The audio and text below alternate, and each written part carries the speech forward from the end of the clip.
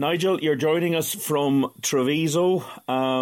It's a bright sunny day here in Galway, but I think it's a bit warmer over there. I'm here in 21 degrees. It certainly is, William, and a pleasant surprise when we got off the plane. And we're just heading training now, so we're very much looking forward to it. We've had a few blustery ones over the last couple of weeks, so we're looking forward to a dry pitch and no wind and a little bit of sun on our skin. Well, that sounds really good. Look, got to start with the big news, I suppose, for fans. A bit of a shock. Bundy Aki starts. That's great for Connacht. Yeah, look, we got wind of it earlier in the week. That look, it said if he wasn't involved with the national team, that he was keen to play again. He just feels that the thing that's holding him back as national team is that lack of sort of match sharpness. So if he wasn't involved with them, he was keen to be involved with us. So I said we're delighted that he's available, and I mean we were happy enough that young Sean O'Brien would have started in his absence, but no, he's back, and I said he's raring to go, and he feels he's a point to prove. So I said we're very much welcome him with open arms. You're expected to win this one, Nigel. I mean, I was looking at the Benetton team.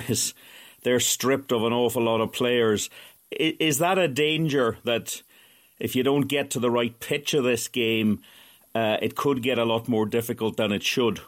Yeah, like Treviso, no matter what team they put out, the interesting thing with them, it's I think with the exception of the last time we played them, I know they haven't won this season, but they've been very close in a lot of the games, and I think 3 or 4 times they've lost when the clock has been delayed on the 80th minute, and I think there's 5 or 6 of their losses have been less than the score. Look, we did, unfortunately enough, we got a bonus point when we played them back in early December.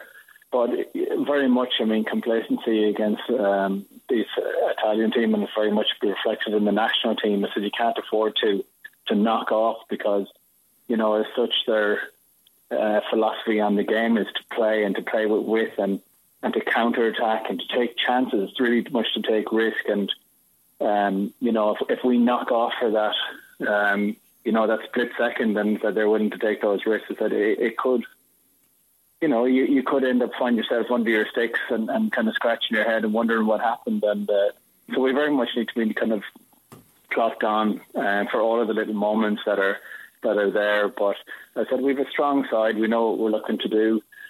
We have a good game plan, and I said it's just about sticking to it and repeating the process that every time we get an opportunity, and just be clear of what we're looking to achieve, and then having that ruthless streak to take advantage of all of those opportunities. Yeah, Conor Fitzgerald starting at 10, Jack's on the bench. John Porch doesn't start a game, I think, for the first time this season, but he's on the bench. Tiernan O'Halloran's at 15.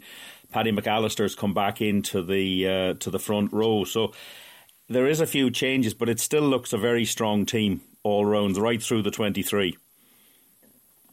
Yeah, it is. And I think that's the reason, we have to make those changes as well. And the reason we feel it's a strong team is because players continually, to push each other for those positions, that there is that competitive streak. And, it gives us confidence then as to be able to select any combination of players. There is like Tiernan comes back in for John Porch, and Tiernan's a seasoned player and it's time for his opportunity. With Bob Peter Sullivan back in for Matt Healy, and again Matt had a great game last week, but we need to continue to build the depth and make sure that we're competitive across every position, and it's but we have the confidence that no matter which team that we select, we know that there's clarity in what they're looking to achieve, clarity in the game plan, that there's confidence in the players that are selected around them because they know how competitive it is, and then we know that they can do the job that's required of them. Is it a fair comment that this is a sort of game you might want to win with your skill set more than getting involved in an arm wrestle? That if Connacht get their pattern going and they play it with real fluidity, they should that's the way to beat a side like this, rather than trying to get involved in an arm wrestle.